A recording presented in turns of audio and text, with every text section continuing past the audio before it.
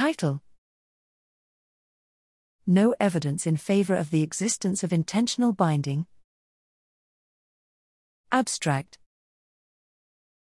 Intentional binding refers to the subjective temporal compression between a voluntary action and its sensory outcome. Though widely used as an implicit measure for the sense of agency, recent studies challenged the link between temporal compression and intention.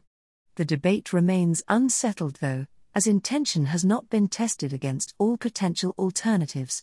Here, we fill this gap by jointly comparing participants' estimates of the interval between three types of triggering events with comparable predictability: voluntary movement, passive movement, external sensory event, and an external sensory outcome, auditory or visual, across experiments. Results failed to show intentional binding, i.e., no shorter interval estimation for the voluntary than the passive movement conditions. Instead, we observed substantial temporal, but not intentional, binding when comparing both movement conditions to the external sensory condition.